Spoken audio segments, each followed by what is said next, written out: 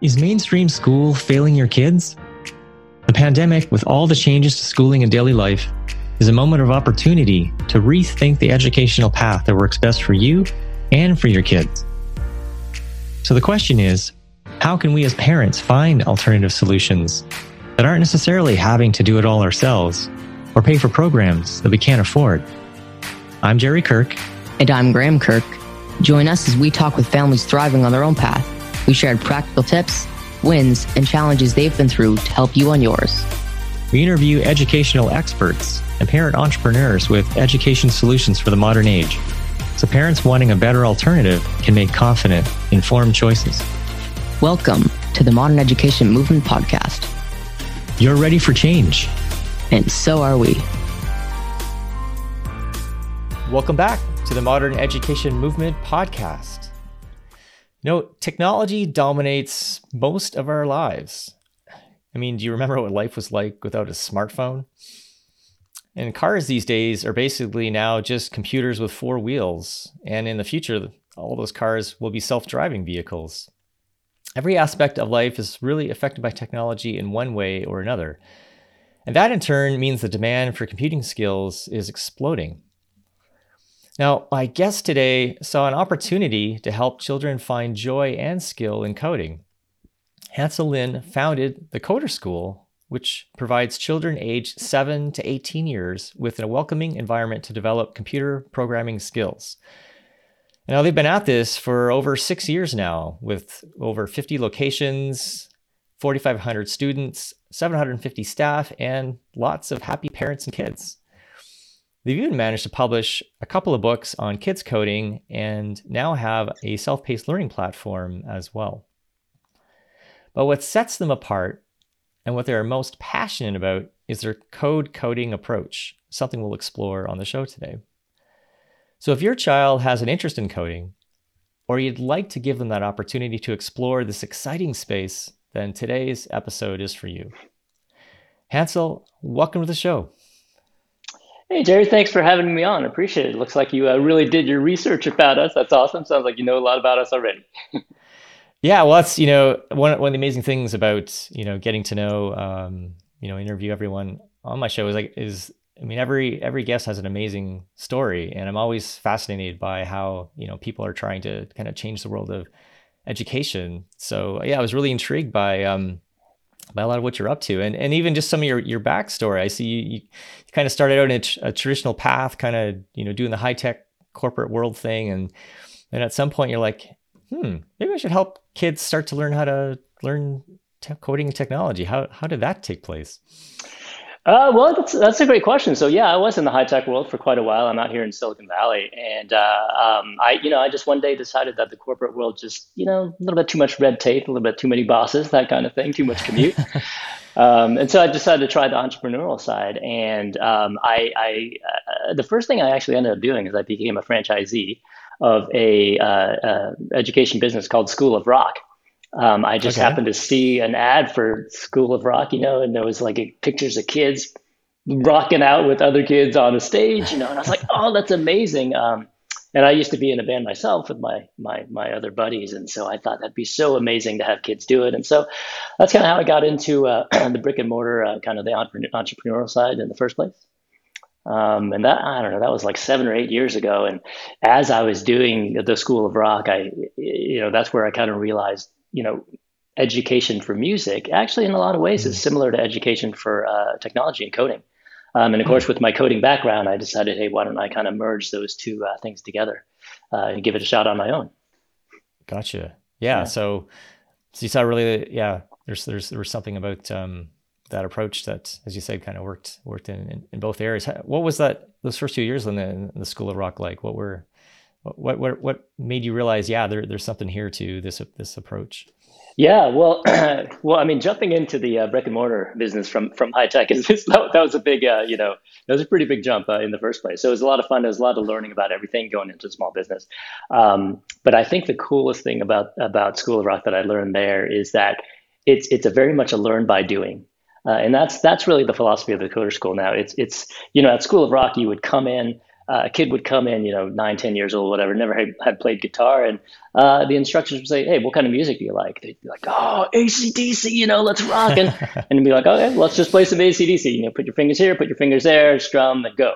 And so it wasn't this thing where it's like you have to learn these scales and you have to learn this theory. It was just like, let's just put your fingers down and play it. And there was this strange sort of almost a lack of curriculum. It was less about you have to do A, B, and C. It was more about what do you like to do, and I'll just show you how to do it. And then later on, we'll learn the theory. And I realized that kind of learning style is really engaging for kids. It gives them ownership. It lets them do what they want to do. And so that's exactly how we started Coder School. Really, is we're just like, what kind of thing do you want to build? We'll help you build it. Awesome. Yeah, I mean, what it says to me is just really tapping into, what the kid's motivated in, what he's really interested in, and channeling into that, and that in turn then builds that desire to then dive in deeper and then learn the things like scales or the skills that you would need to then accomplish that goal, right? Yeah, exactly. Yeah, makes total sense.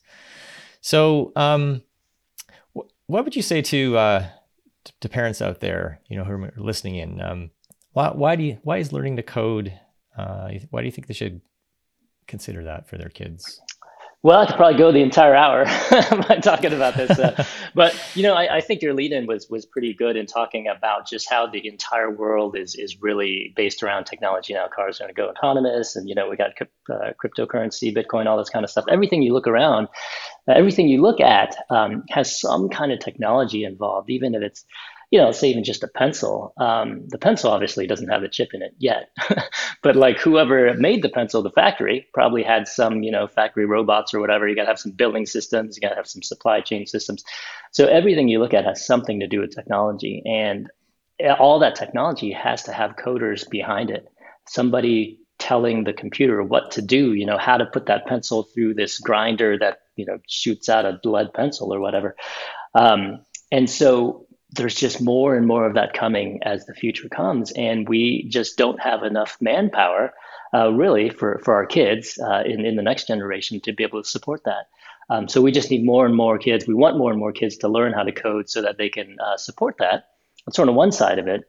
The other side of it, which I think is a great bonus, is that learning how to code makes your mind more logical almost by the definition, right? In order to code, in order to tell a computer how to do things, it has to be very step by step. You got to take a big problem, you get in and splice it into smaller pieces. You got to think, logically, step by step. That's how you code. And what that does is that helps a young person's mind become more used to doing that kind of thing for any kind of problem. So we've always said that coding, that'll help you for technology. But even if you decide to become a, doctor, lawyer, plumber, artist, whatever, that will still just help you in life because it helps you with logic and planning skills. Yeah, that makes a lot of sense. I started out as a software developer myself way back in the day. Right on. COBOL or something, probably way back. Oh, in the well, day. Fortunately, that was not quite that ancient, but definitely. What was I doing? I had my first computer was my first program I ever worked on was like a Commodore 128. I remember. Right on. I had one of those. I remember. Yeah, nice. Yeah, I remember I would get these magazines, and in the back of the magazines, they'd have this code for a program you could build, and it was all like machine code, like assembly language and whatnot. And I'd just be sitting there typing it in aimlessly, but yeah, no. Eventually wrote my own stuff, and my first storage device was a cassette tape player. If you can imagine. Yep. So yeah, I remember those. Sounds familiar. That's awesome. Yep, definitely. Nice. Do that. So yeah, I would agree. It definitely, helps with problem solving. I think also too, there's a couple aspects there. One is communication, right? To write code is really a way of expressing intent, expressing something through a structured language that not only the computer needs to understand, but particularly if you're working on something with other people, they need to understand it as well, right? There's a collaborative, communicative aspect that then is important in pretty much no matter what you're going to do in future in life. It's interesting. I would actually separate that out with communication with people. I'm not sure that I would necessarily say coding helps that kind of communication, because when you communicate with a computer, it is very exact, right? So a pretty famous example, which you may have heard of it or have used, that people explain what coding is to let's say a child. You would say, let's make a peanut butter jelly sandwich, right? And so the way you would do it is you say, okay, so take a piece of bread. So if I were to tell you, I'd say, take a piece of bread, put some peanut butter on it, put some jelly on it, go, right? You can fill in the blanks and you understand what I mean when I say peanut butter.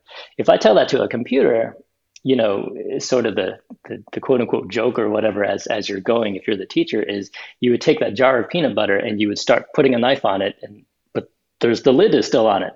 So you can't get to the peanut butter. And so the computer doesn't know that. And so you have to be very specific with the directions. And so the difference is when you tell a computer, you have to be exact. You have to tell it, you got to open this lid first. Then you got to take the knife, you have to stick it in the middle and then just swirl around, But if I'm talking to a person, I wouldn't say that. So the advantage of that with a computer is they're going to do it exact same way every single time. But I also have to be very specific, right? But when I talk to a person, I can leave it high level and you fill in the context, but you might do it differently every time. So I'd say it's slightly different. It certainly helps with trying to communicate to something, but it's in a very structured way, not in the same way that I would talk to a person. Right, for sure. So yeah, I can think of my days back when I was doing a lot of coaching with teams, and not so much on the tech side, but some of the spaghetti stuff that would be written as code ends up being quite entertaining, to see how they put their peanut butter and jelly sandwiches together. Entertaining, right? Yeah, exactly. Yeah. So so you've been doing this now for a number of years. What are let's talk about some of the right ways and wrong ways to learn then. You've kind of hinted a little bit about, what you think is a more effective way to learn coding. Yeah. Well, I mean, I think to me, one of the biggest sort of myths that we have with parents coming in, and even new coaches and new staff, new everybody else, I think a lot of people assume that the best way to do a business like this is a curriculum. And I think we're all very used to curriculum. You go to your public school, you go to grades 1 through 5 or whatever it is, and there's always a curriculum. And I've always, I think what I've come to believe, I guess, is that the purpose of the curriculum is really to make the job of the teacher easier so that they can teach 20 to 25 kids at one time. Because they're all learning the same thing, and you can grade them and say, you're doing well, you're not doing well. But really, I think that sort of methodology isn't the best way to learn the code, to learn to do anything really, if you have the right ratio. So if you have a small ratio, 1 to 1, 1 to 2, my argument is you don't need a curriculum. What you need is immersion. So you need to be able to just sit down with somebody and just do it, and do it at the speed that they want to do it at. And the subject matter that they're interested in, right? And so that way you don't do all the superfluous things that it's kind of funny, like, because my kids will come home from elementary school or whatever, and they'll say, "Hey, I just spent 3 months learning about the king penguin." And I was like, "Well, that's awesome, but what are you going to do with that information?" Now it teaches them how to learn, but it's like things like that. That's when I went to college, I went to school for a computer science major. Did all these theories, but binary this, assembly language that, and all these theories. But it's like all that stuff went out the door. I didn't need any of that. What happened is I learned how to code by going to my job, right? And the boss said, code this and that. Yeah. I think, and not just computer science. I think any degree, right? Your degree, the curriculum, it's all this theory, this stuff that you check the mark and say, I learned all this stuff. But in practice, it's like, do you really use that stuff? So that's I think that's where a lot of parents are kind of mentally thinking, because that's how our model is traditionally structured. But instead, we like to go to the emergency room, just sit down next to somebody and let's just build something. Yeah, more of a I'd say more of a mentoring approach, right? Where, yeah. A mentoring and immersion approach, right? So one of the analogies that we use quite often is, if you wanted to learn Chinese, for example, is it better to go to class and study all these books and learn all these words that you may or may not use, butterfly or whatever? Or do you want to just go with me to China, and let's just walk around China and I'll translate as you go, and then after a while, you just know what to say, right? Because it's immersion. So we're kind of that immersion style mentor with an immersion kind of twist. Gotcha. Cool. So, so let's say, so I've got a son Graham, who's recently been showing more interest in wanting to do some coding. Awesome. He's had a little bit of exposure. He's done like some Scratch and a few other, other languages like that, but nothing like with a proper like, developer environment. But now he's got he's got a VR headset. So he's all into, playing Oculus games and stuff. And he's like, yeah, Dad, I'd like to build a VR game. So let's say, if he was, with this mindset and interest, we were to look at, say, going to a coder school, what would that start look like for him? So it's all about assessing where that child is at. And I think that's a lot of times we have to do a little bit of education because, some kids will come in and they'll say, oh, hey, I want to make an e-commerce website that makes me $1 million. It's like, oh, like, wait a second, wait a second. Not everybody can do that, number one. But number two, you barely know how to type. So I'm pretty sure we need to step back a little bit. So there's a lot of media, unfortunately, out there that has, the articles are about, well, this 8-year-old kid built something on the iPhone, they put it on the dev store, and boom, he made $1 million. Well, as it turns out, it turns out he got lucky, right? Or he used some other platform or whatever, but he didn't really know what he was using. And it was like 1 in a million. Most kids, you got to start at your basics, right? Mm-hmm. And so what we would do is we would assess Graham. He is in middle school, I think you said. Like, is that 12, 13 years old, something like that? Yeah, he's 14. Yeah. It's 14. Okay, so in the U.S. that would be going into high school. So typically those kids at that age are probably beyond Scratch. Scratch, for those listeners out there who haven't heard of it, it's a really great tool for young kids to learn how to code because you don't need to learn how to type yet. You can drag and drop blocks together. And it's the same concepts as any other coding language, but you can make things much faster. You can make games and whatnot really quickly. And so we almost always start with that because it allows kids to get a grasp of how coding works very quickly. But once you get to be 14 or so, we typically try to go into a language like a Python or JavaScript, and we would just assess Graham. Where are you at? Like, do you understand the fundamentals of arrays and loops and functions and whatnot? And then we would help him research how a VR game works. Now, does that mean he can get to it in this next year or in 3 years or 4 years from now? We actually don't know. And we won't know until we start working with him. And I think that's another fallacy a lot of parents have as well. They always come in and say, okay, my kid is 9 or whatever. Where will he be in 1 year? And we're like, I don't know. It depends. Is the kid any good at it? Have they ever done it? Do they have are they doing homework in the middle of the week?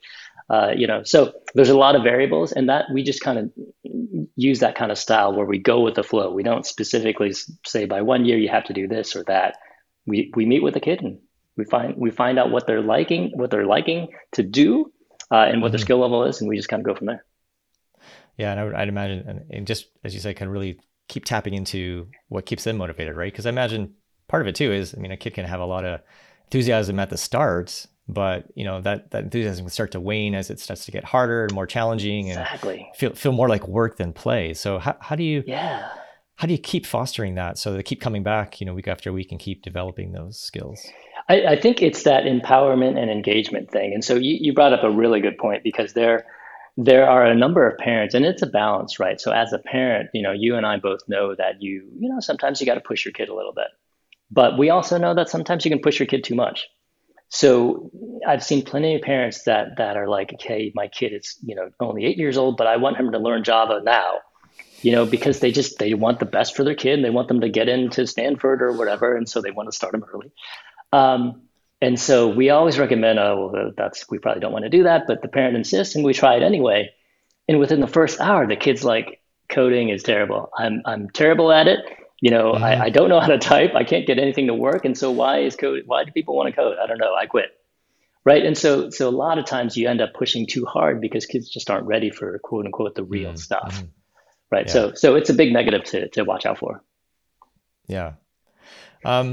Tell me a bit more about then the coaching style. So as you point out, like a big thing for you is kind of that direct, that what you call like your 2-on-1 approach. Kind of curious, like what kind of coaches do you have? And tell us a little bit more about this 2-on-1 style that, I guess after trying different things, you've kind of zeroed in on it's kind of like the sweet spot for making this work. Yeah. So we have tried different styles, and we've always had 2-on-1, but we also have a class style, and we have a self-paced style as well. But we've 100% found that the 2-on-1 works the best. And the idea is, because it is 2-on-1, it's such a small ratio that we're able to customize what each kid is doing. It may be the pair of kids together, but potentially each kid themselves could be doing two different projects as well. By having two kids, it also allows them to sort of play off of each other, help each other debug, help show off to each other, become friends, that kind of thing, make it more social. But the idea is, by having this small ratio, we're able to say, okay, it looks like you're at this level, Johnny, where you're making tank games that can, have an AI tank that comes around and chases you. And Sally, you're at this level where, you're going to have this other kind of game that shoots balloons and blows up whatever ninjas that come flying at you, right? And so there, those are things that they happen to be specifically interested in, and that by doing those things that engage them, that makes them want to learn more, right? So instead of saying things like, this is what an array is, this is how a list works, it's more like, let's blow up that ninja, And so, those kind of things gets the kids more interested, and, they can see something that's built on the screen, and then they want to do more. So, it's back to that whole thing where we're trying not to throw out these words, these theory words, because then it does become too academic and too boring. Then it feels like school. We want them to feel like, hey, coding is awesome. This is great. Let's keep doing it. And then as they do it more and more, then we kind of start slipping in those words. Hey, you just used an array there. This is what that is. Let's talk about it, Right. More by discovery. That's really cool. Yeah. I'm kind of curious. What are some of the cooler projects you've seen students create in your program? There's been, some of these guys do some stuff that just kind of blow me away. We're actually a big sponsor of this thing called the Congressional App Challenge. And so the United States House of Representatives, actually many districts around the United States participate, and it's basically a contest within each district for best app. And so we're a sponsor of theirs, and we always, push all of our kids to enter this contest, as many as possible. And this last year, I remember the winner in one of our New York locations. It was a team of 3 or 4 kids. I think they were high school juniors, maybe something like that. And what they built was an AI drone COVID app. Now, those are 3 of the biggest app, buzzwords, right, already. So it's like, that already sounds awesome. So what it was it used a drone to take video of people walking around, and it used AI to determine what was people and how far apart people were, and it would blink these red squares on their faces if they were closer than 6 feet. Wow. Now, it wasn't a production application; it was a demo. But I was blown away, because I was like, I don't even know how I would do that. So some of these kids are really they know how to use YouTube or whatever it is they use, and dig in and really get going. Yeah, that's pretty amazing. And maybe China will be knocking on their door to see if they can license some of that software. Yeah, maybe. Kind of curious too, like through the years, what are some of the challenges, maybe some of the failures, lessons learned along the way as you've grown this into a pretty sizable organization? Well, I mean, of course, we've gone through a number of challenges. I think the first one that always pops to my mind is the fact that I've always pushed back on being repeatable. So as a business, and living in Silicon Valley, everybody always tells me, you gotta make some repeatable, scalable thing, such as a curriculum or a software or something that you can just stamp out to as many people as possible, and that's how you grow big. I've heard so many people say that, and even parents. Well, parents will come by and say, "Hey, what's the curriculum? Surely you have some kind of curriculum." But I've always pushed back and said, I know everybody thinks this repeatable curriculum is the right way to go, but I just don't think it is. The best way is to just sit down, one-on-one, one-on-two, and just let me just talk to your child, and we'll just get them through it. So what happens over time is what I've realized is it's a purposeful sacrifice for the amount of work that we put in, because it takes a lot more work for us to do a 2-on-1. So we purposefully are sacrificing that amount of work to reschedule, to figure out what to teach the kid and do all these things in a very custom way. We're purposefully spending more work on that in order to give them better quality, right? Because I think the repeatable curriculum and all that stuff, what it does is it allows you to do less work, but also lowers your quality. And so that's my biggest learning is that, I've always pushed, in the beginning, I pushed back and I was like, ooh, should I really be pushing back? Maybe I should have a curriculum. But, after the years go by, I'm like, this is the right approach. It's got to be custom. Every kid is different and we have to treat them differently.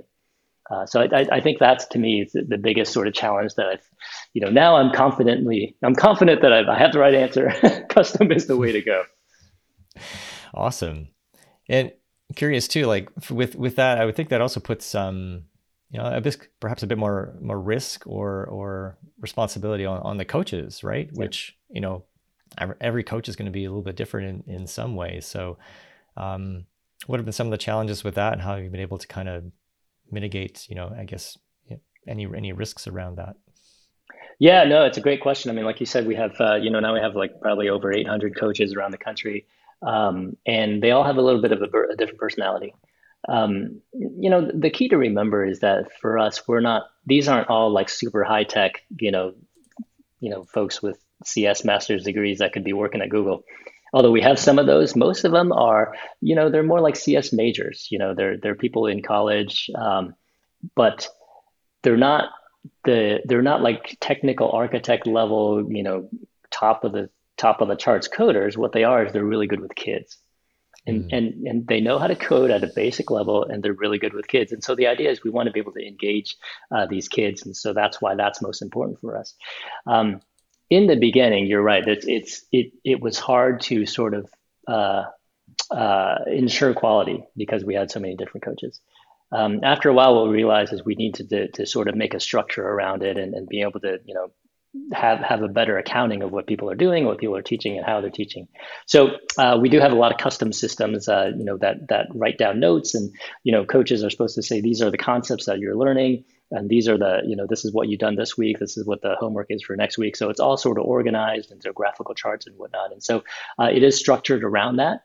But to be honest, really the best way to ensure quality is to just sit and watch a little bit. Talk to the kid, see what they're building.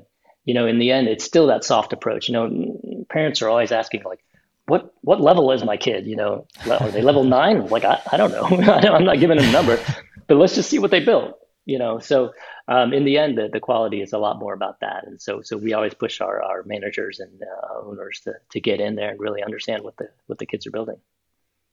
Yeah, I think that's fantastic. And it really speaks to, I think too, just honestly, a refreshing approach to looking at education, right? In the face of, a world that's very structured, right? And very standardized, and, your kids are in standardized stuff as well. I think especially with the pandemic and everything, it's really, we have an opportunity now to start rethinking, I think, the way we look at the way kids learn and how to learn and how to keep it fun and interesting.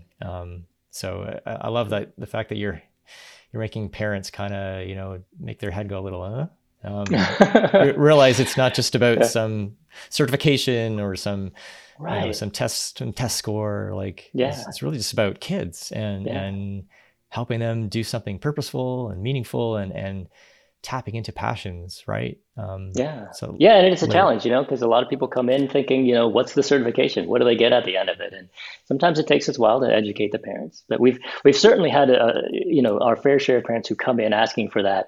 And then after a couple of lessons, they're like, oh, okay, I got it. I get what you're talking about now. This makes more sense. Yeah, for sure. So I think I'm curious about too is, like, and obviously, you've got brick and mortar locations now with COVID and everything. It sounds like you're doing everything online right now. Is that the case, or? We are doing both, actually. So it's you can imagine the United States. It's we're all over the country, so it's pretty conditions are fairly different depending on what location or what the location is in.